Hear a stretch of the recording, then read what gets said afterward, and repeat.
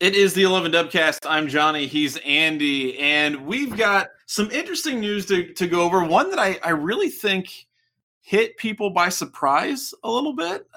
I know that there had been some chatter about maybe some other teams making a move for Ohio State out of conference scheduling. And maybe Clemson was in the air. And that would have been, I think, really cathartic for Ohio State fans to be able to get over the hump against that team. But instead, kind of out of the blue a little bit, it turned out that it was Alabama. And Ohio State is going to be doing a home-and-home with Alabama, 27-28. It's not tomorrow. It's not around the corner. You're going to have to wait a few years to get to that. But what's your reaction, Andy? How do you feel about another marquee opponent appearing on Ohio State's out-of-conference schedule? Inject this straight into my veins. I think this is exactly the kind of scheduling, not just that Ohio State needs to be doing, but that all of college football needs to be doing. Like the days where we have one marquee matchup a year, and then, well, it just depends on what the rest of the Big Ten looks like. It's just not good for business. The BCS era kind of pushed people into that sort of, winning them all is more important than playing good games. Right. And I think we're seeing that now. The playoff has started pushing people in that direction. And I think people now recognize, as you move into the likelihood of an expanded playoff field in the next college football playoff contract, that it doesn't matter if you win 100% of your games if you play a really great schedule and play well against big time teams. So I'm hugely in favor of scheduling games like this. And man, is there a bigger game? The only way this could have been any bigger right now in the current environment is if they'd scheduled Clemson. Right. And that's just because of recency bias. But regardless, one of the challenges we've seen with the scheduling they've tried to do in recent years with big name teams is that some of the big name teams that they scheduled 27 years ago didn't end up being worth a nickel when Ohio State played them. You think about like the Miami home and home, Cal should have been a decent one. And they ended up being kind of snoozers because those programs weren't, worth a nickel when Ohio State ended up playing them. Alabama, you would like to think, will still be pretty good 10 years from now whenever we play this game.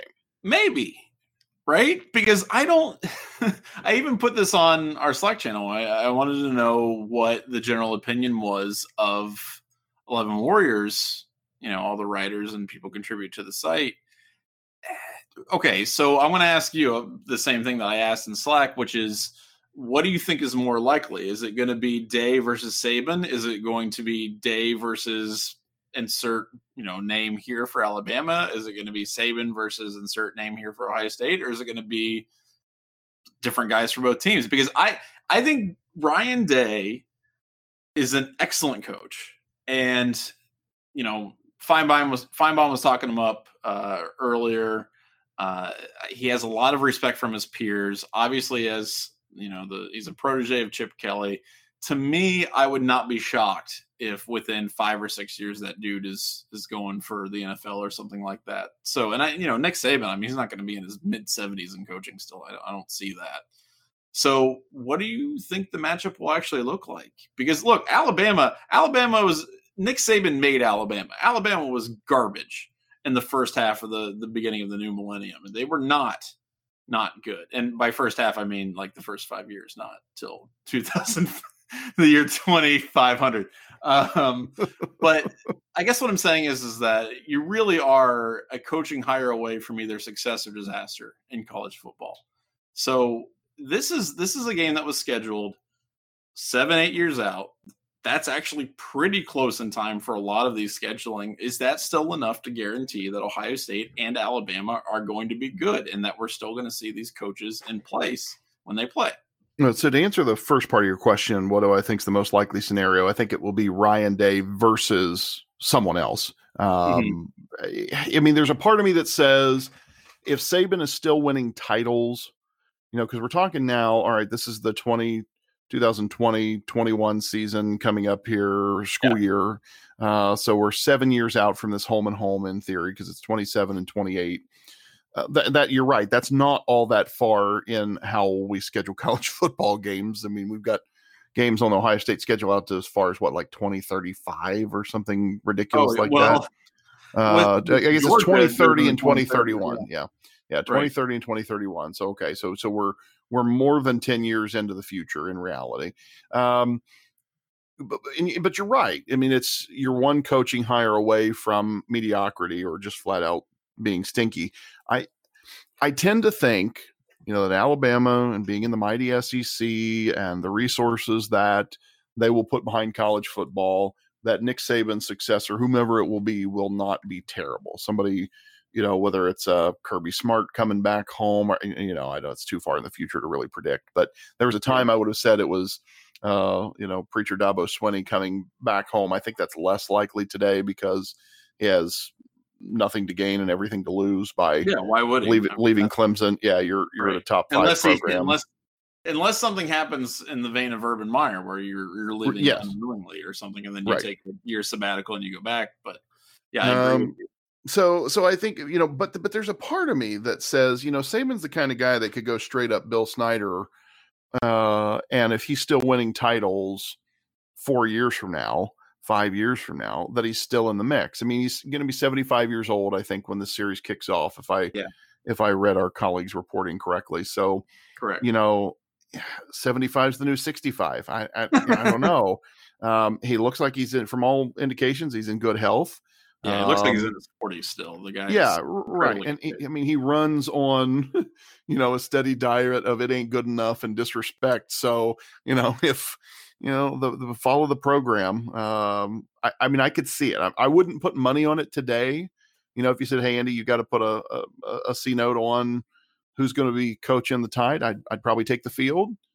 Yeah, but I could see it happening potentially, and part of me that's like a fan of the sport hopes that it's because I still look at Nick Saban and Alabama as a worthy opponent. We talked about this a few episodes ago when we were talking about how important that 2014 85 yards through the heart of the South game was, and I loved it because Alabama they were a worthy opponent, and you kind of respect what Saban's built down there. By the way, quick side note on that. The 85 yards to the heart of the South is really a ubiquitous phrase that we say a lot and other people say a lot. Yes. And I really, really want to emphasize that as a site, and specifically Jason, because that was really his baby. He came up with that. That phrase, that term has been so heavily associated with that game, and not just that singular play, but basically the outcome. Yes. 11 Warriors should deserve a little bit of credit for that. I think we need to toot our horn a little bit when it comes to rehashing and recounting that, because that concept, that phrase, and the meaning behind it, I think was perfectly encapsulated by that, shirt and what Jason came up with. So he deserves a lot of credit for that. I think we deserve a lot of credit for helping popularize it as a site. I'm actually pretty proud of that. I'm glad I capture that zeitgeist a little bit. And here's the thing I will add to the conversation. So by dint of the pure happenstance that I got out of bed this morning and the T-shirt on top of the drawer in which I keep my T-shirts happened to be my 11 Warriors 85 yards through the heart of the South shirt. That is what I am wearing at this moment in time. Fantastic. And this is a good moment to remind you that the 11 Dubcast is brought to you by the Dry Goods Store at 11 Warriors, where you can buy the 85 yards through the heart of the South tee, along with other classic plays. King Wright 96Y Shallow Swap being one of my favorites. You may know it by another name, but the T-shirt is cool nonetheless. The Brooklyn Dagger, all of the great plays, some of my favorite T-shirts. They wear like butter. You're going to love them. Go to the Dry Goods Store and buy. I actually have two 85 yards tees. I like this one so much. So, well, that's a good choice on your part. So anyway, we've got all these out of conference games. And by the way, another thing, if we're talking about patting people on the back, I really do believe that Ohio State, specifically Ohio State, not necessarily even the Big Ten or anything, but Ohio State specifically deserves a lot of credit for, I think, pushing the concept of scheduling marquee out-of-conference opponents earlier in the year. And they started doing this during the BCS era, when other teams really saw the math. They were looking at the math and the scheduling going, okay, we just got to stay clean until December, and then we'll let the computers do their stuff, and then hopefully we'll be good enough. And Ohio State said, screw that, we're going to roll the dice early in the season, get those numbers up, and then kind of ride it through and try to get in the BCS that way. And I wanted to ask you, in the past 20-ish years, what has been your favorite out-of-conference series that Ohio State has had with opponents? Because there's been some good ones. There's been some really good ones. There have been some really good ones. The two that stick out most in my mind, and this has to do more with probably when I was on campus as an undergraduate, and then kind of living in the Columbus metro after college. But the USC and the Texas home and home series, and the two totally different feelings from those series, right? So you walk out of that USC series, and I just have this deep, abiding, passionate hatred for Slippery Pete Carroll, and I have made no bones about that over the years. I just, gosh, that guy got my goat when USC was in their heyday. But I respect and love USC as the program for all the pageantry and traditions and so on and so forth. So I really enjoyed that series. I loved when Ohio State scheduled that series like that. Those were the kind of matchups that you want to see Ohio State playing at that period of time. I mean, USC, you schedule them today, it's still a cool matchup because it's USC, but it doesn't have the same cachet as it did at that point when, Carroll's at the height of his power and USC was Alabama at that point, right? I mean, that was the team to beat. To be the man, you got to beat the man, and USC was the man. The Texas one was wild because you swapped that one as an away game, right? So come to Columbus and get your hat handed to you, and you go to Austin and repay the favor. Like those were just really neat series with marquee teams kind of in their prime. It felt like that, and the timing was right. That's the challenge with some of these series is they look great on paper, and then 12 years later when you actually play the games. So some of it just comes down to timing. Is your team still good? Is that team still good? What's the national landscape look like? That's the thing I hate about how far in advance they schedule college football games, because it doesn't let you kind of capture the momentum of what's really happening in the sport. I don't know that anybody's ever given me a good reason why we have to schedule them 15 years in advance.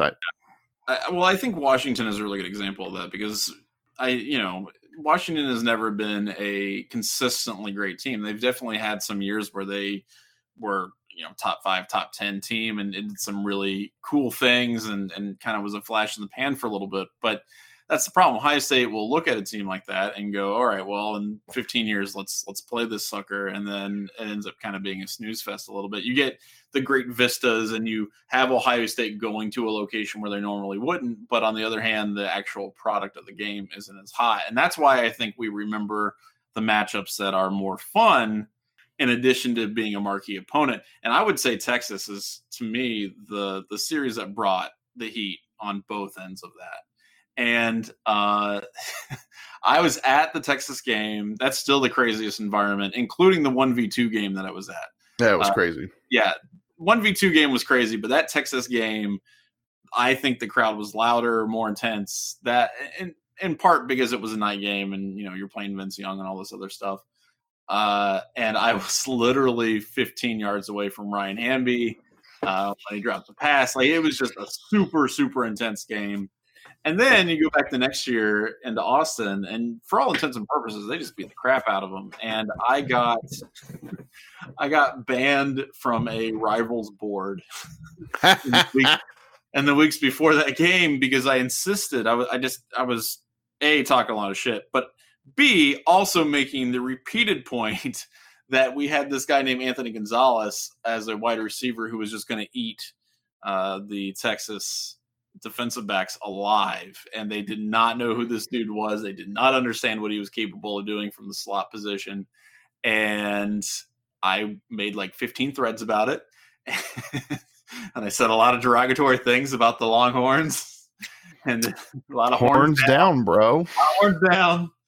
And they did not enjoy my contributions. So your troll game was strong. It was. And I will tell you this. If they want to apologize and invite me back in the year of our Lord 2020, I will happily and graciously return to the Rivals Texas board and, come in peace. But, I'm glad Ohio State ended up with the win on that. That was a fun game, too, to get the revenge one.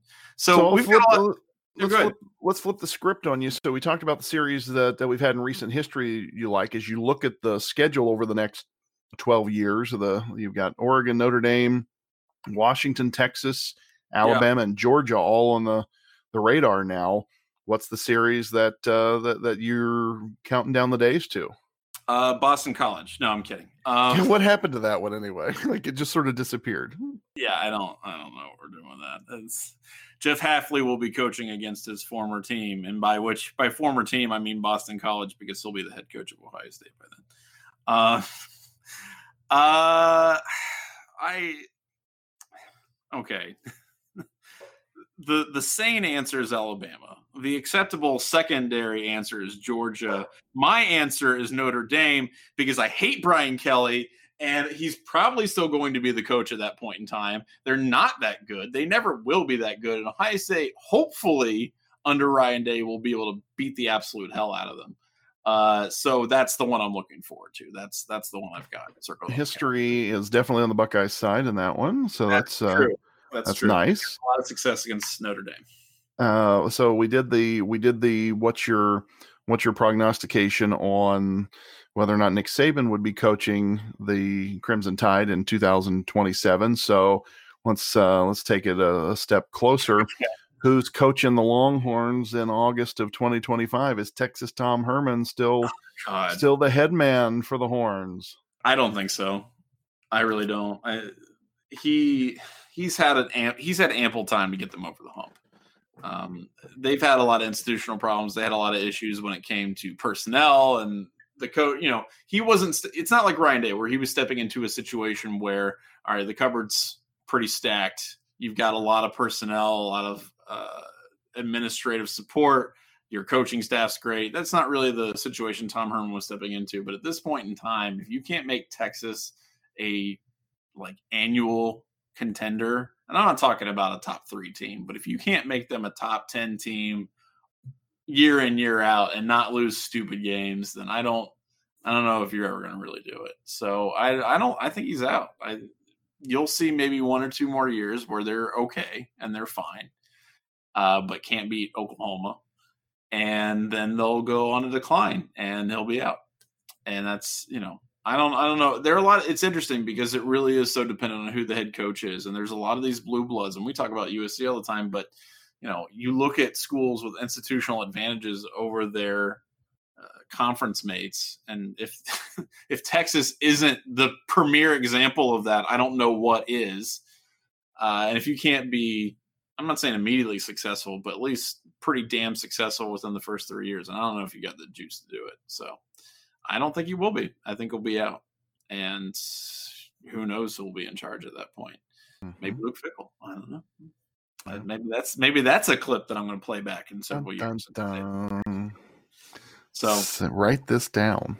Yeah, that's right. So it's a lot of fun. There's a lot of really good games coming up. I also would be remiss if I didn't mention the great schools from Bowling Green, Buffalo, Tulsa, Akron, Arkansas State, fighting former Gene Chiswick's, Toledo. You've got all of these great teams that'll saunter in. Ball State. I mean, come on, Ball State, alma mater. Big time. So those are always there. Those are always fun. They're actually rarely fun, but occasionally they are, and they're interesting. So hopefully that'll also add to the spicy stew that we make.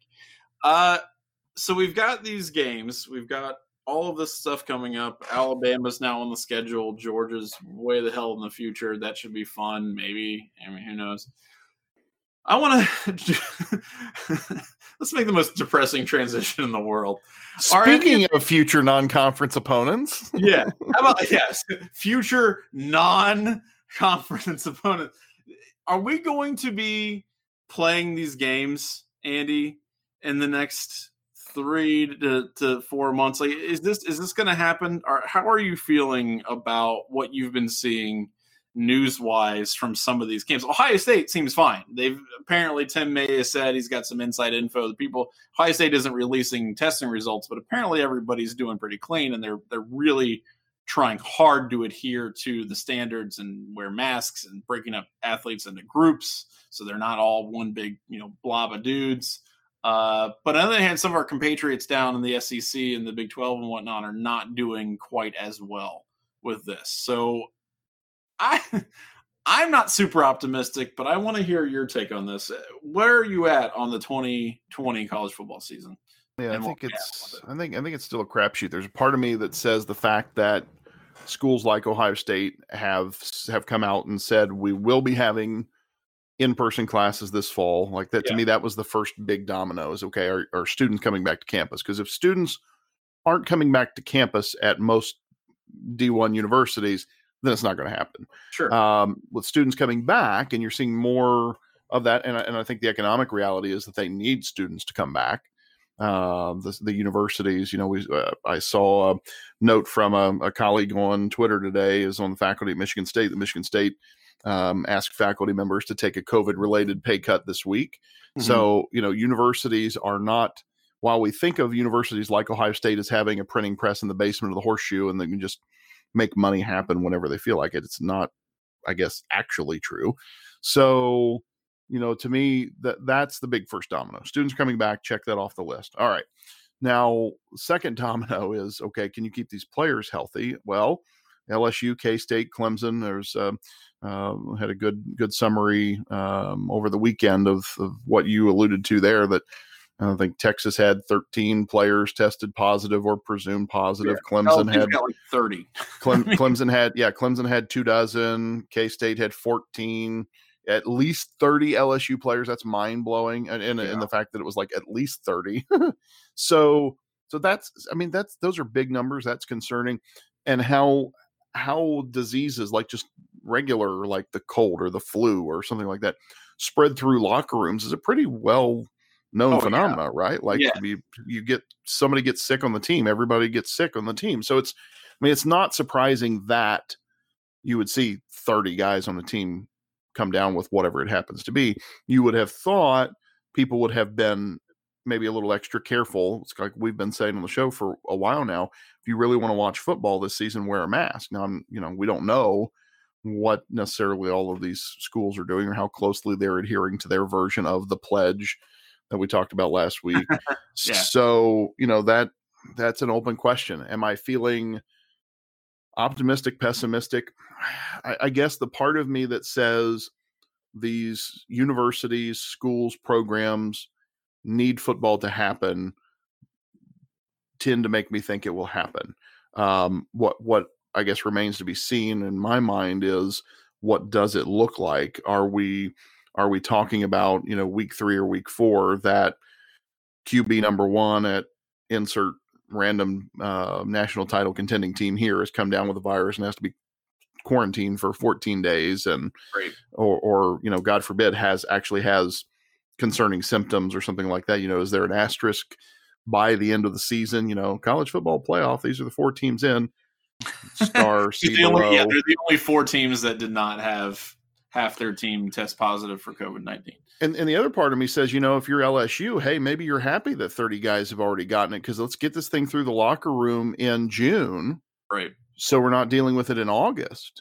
That, and maybe that's probably a really terrible way to look at it. But, there's probably, if I'm sitting there on LSU staff, maybe I'm sitting here saying silver linings. Yeah, it may be a terrible way to look at it, though, Andy. But I got to tell you something. That's the only plan that's in place. So there is no alternative option. If you want to have football, you basically have to ignore the fact that large amounts of people are going to get COVID-19. That's basically it. And again, I personally don't think that's a Faustian bargain that I would want to make, either as a player or as a fan or as a coach or anything like that. But honest to God, dude, I think that is the mental agreement that players, coaches, fans, administrators, colleges, whatever, are going to have to make with themselves. And that's the plan. And it sucks because, the better plan would be nip this in the bud in March and April and not have to worry about this crap. But because a lot of these places, particularly in the South, did not take it as seriously as they should have, did not wear face masks when they should have, did not practice social distancing when they should have, you're going to deal with a situation that's going to be extremely in flux. And I got to tell you something. I personally am not super optimistic about the 2020 season, not just being altered. I think that's a given at this point. There's no way you play all the games that you were intending on playing, but even happening, period. And every time I talk to people in my family or my friends, and they know what I do, and they want my opinion on what it's going to look like. And I tell them two things. I'm like, first of all, I have no idea. It's no clue. I mean, this is an incredibly fluid situation, changes week to week. Second thing, I'm not optimistic. And my biggest thing right now is that you have all of these plans, and you mentioned how schools want to get kids back on campus, which I think they'll make every effort to do that. But that doesn't mean, just because that's the plan on June 22nd, 2020, doesn't mean that that's going to be the plan on June 25th, 2020. Yeah. So anybody telling you that they got a good beat on what this is going to look like in late August, early September is lying. Right. And that's the problem, because you are seeing so many things happen in a way that people didn't expect or didn't want. To me, there was just a lot of wishful thinking in April, right? Where it's like, okay, we took care of it. Oh, we got it. We figured it out. We know what we're doing. And the real question about not just the college football season in 2020, but what college campuses are going to look like is, how comfortable are we as a society and allowing large amounts of people to get COVID-19? Because that, to me, is the ultimate question that has to be asked if football is going to even happen at all in the fall. And I don't really like the answer. Well, I think you're going to get. But that to me is what the ultimate question is going to be in determining what the 2020 football season looks like. And it's a challenge. General, frankly. Yeah, it's a challenge because things I wonder about. So you'll see people in the comments on any story, not just at our site, but any story about the pandemic. The comments will be like, well, the young people, we don't need to quarantine young people. They'll be fine. College football players, they'll be fine. They're in excellent physical health. They're not. They don't have all of these comorbidities that you see with the people most likely to die or to be seriously impacted by the virus, and so on and so forth. So, but the question is, if you're a player on one of these teams, it's kind of like the question we ask now annually about bowl games. What players sit out of bowl games? What players, if any, will say, I'm not comfortable with this because I don't think it's in my best interest. Do people? Then the second part of that is, okay, let's say the players are all super comfortable with it because they're young and healthy, and maybe it's not a big deal. But what about some of your coaches? Ohio State has a couple coaches who are well into their 70s now, who are pretty important. So what's the risk to a guy like Larry Johnson, who, I think personally is the best in the business at his particular job? How comfortable are you as a program, as a staff, as a player who loves and respects this coach, putting that person at risk by going for, these are all just really uncomfortable questions that we're grappling with as a society. There aren't any hard and fast answers that, if we do this, then this will happen, because there's just so much we don't know. But there's, and at the same time, I also get, because we have these conversations around our campfire all the time, like, what is our level of risk tolerance? So if school goes back to normal this fall, how do we feel about that? If school doesn't go back to normal this fall, how do we feel about it? We have a young kid in the school system. Going out to eat. We used to go out every Sunday after church. We'd go out to dinner as a family. Well, when will we feel comfortable doing that again as part of our normal routine? When will we? And we're all dealing with this individually as people, as families, and so on. But when you get into the business of football, it's a much different thing, because the ripple effects, it's not just the 85 scholarship athletes and the 10 coaches, but then all of the trainers and staffers who interact with them, and the other people that they come into contact with, how big their bubble is outside of the Woody Hayes Athletic Center, 20,000 or 30,000 fans in the stand, so the ripple effects can be pretty broad. That's for true. Not having any hard and fast answers. Well, I really appreciate that you brought up the idea of a college football player, maybe deciding not to take the risk or decide to put themselves out there during this season. If you're Trevor Lawrence and you believe that you're going to be the number one pick, basically no matter what you do in college football in 2020, I don't really see a reason why you would want to really bother with college football if there wasn't a solid plan in place and there wasn't an assurance that you were going to be really playing for any kind of championship or accolades by the end of the season. It's such a weird thing, and it's different, and it's not something that people have plans for. But the problem is that, as we kind of talked about, I think, as we intimated with the whole out-of-conference scheduling, this is stuff that relies on a lot of planning, years in advance. And it's very difficult to do on the fly. So if somebody says, hey, let's just drop a couple of the early season out-of-conference games, move it to a 10-game schedule, we'll work out the details as we go along. It does not work out that simply. It has to be a better plan than that. And part of the reason why we're in the situation that we're in is because we've not had a good plan up until this point. And not everybody's been on board with the plan that we do have. So, I want to see college football happen. I really, really, really, really, really want to see college football happen because especially for Ohio State's sake, I mean, holy hell, the players that they have on the team, the talent, everything is just super lined up for them this year. I'm really excited about this football team. They'll be so much fun to watch. But I don't know if they're going to have the opportunity to show it to people. And that's really the crappy part about all of this. So I don't know, man. I hope this thing miraculously clears up in the next month, or maybe we see that, maybe the virus is mutated in some way to make it much more, bearable for people, particularly people with, like you mentioned, comorbidities or people who are at-risk groups. But right now, as of, June 22nd, I am not super confident about the college football season or football in general or basketball or the NBA. The NHL can go screw themselves because apparently Columbus is out of the running as a hub city. So yeah, no need to have it now. Shut it down. Yeah, shut it down. Not worth it. But I mean, I kid. I actually, in part because CBJ is still in a playoff spot, and now the guys that, like, basically their entire roster that got hurt are all going to be back. So I really want them to play because that would be kick-ass. But I'm just, I'm being a pessimist right now, and I want some reason for optimism, but I'm just not seeing it yet. So we'll see how it goes in the next few months. Andy reminded you earlier that the Dubcast is sponsored by the Dry Goods Store at 11warriors.com. I'm going to remind you again, Dubcast, all kinds of great swag that we are sponsored by on the site. So drygoods.11warriors.com. You can also send us questions that we'd love to answer so very much, to ask us anything. And that's dubcast at 11warriors.com or at 11dubcast. Are you ready, Andy? Lay it on me, Big Daddy.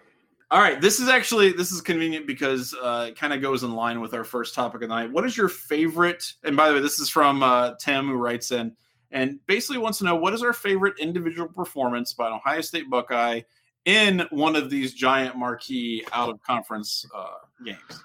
Oh, and he mentions, of course, Eddie George playing against Notre Dame, and that was 90s. I mean, that's legendary, cemented his status as Ohio State all-timer. I mean that's a perfect one for me because I may have told this story before. My wife says I tell all the same stories basically on repeat, so I'll just throw this one out there again. But I remember the build up to that Notre Dame series was huge. Like, this was, Notre Dame. I don't know. They were feeling their oats at that time, and of course, Cooper always had the Buckeyes in contention for title. Never, always the bridesmaid, never the bride, but we're in contention.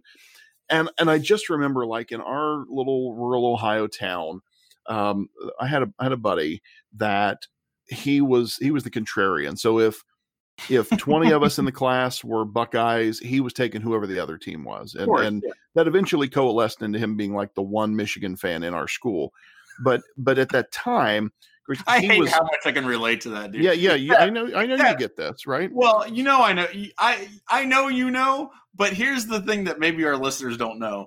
It was the entire school of contrarians against me, basically the lone Buckeye fan, because people in Southwest Ohio can be front-running little POSs, and they need to learn to get on board with the state team instead of wearing their freaking Michigan starter jackets every day to school. Anyway, sorry, please continue your story. My buddy straight up had the Michigan starter jacket. Yes, he did. So, but for this, I remember the buildup. He jumped on the Notre Dame bandwagon so hard and was just talking smack. Oh, Notre Dame is they're gonna. And then, so when Eddie George just reels off about 7,000 yards in that game, like, I'm doing cartwheels because I'm going to get to go to school Monday morning and rub my buddy's nose in it. That Notre Dame did in fact suck. Thank you very much. And I was right all along that Ohio State was going to pick them up like Foghorn Leghorn with the old hound dog and beat their ass with the 2-before. I mean, it was beautiful. I loved it. So yeah, Tim, that's a great one. When you first started the question, you're talking about great all-time performances. Like, the first thing that popped into my head, because this was not a marquee matchup at all, it certainly wasn't out of conference, was Kenny Guyton against Purdue in the big overtime comeback. Like, that's one of my favorite individual performances of all time. Yeah, when he led the comeback and then hit the 2-point conversion and then got the touchdown and over. Yeah, that's the greatest 20-minute sequence of college football that's ever been played. I mean, I'm not sure how anything could top that, because it was so, like, you went from the depths of this thing is over. Yeah, stick a fork in it. Light the carcass on fire, and then like to the height of elation.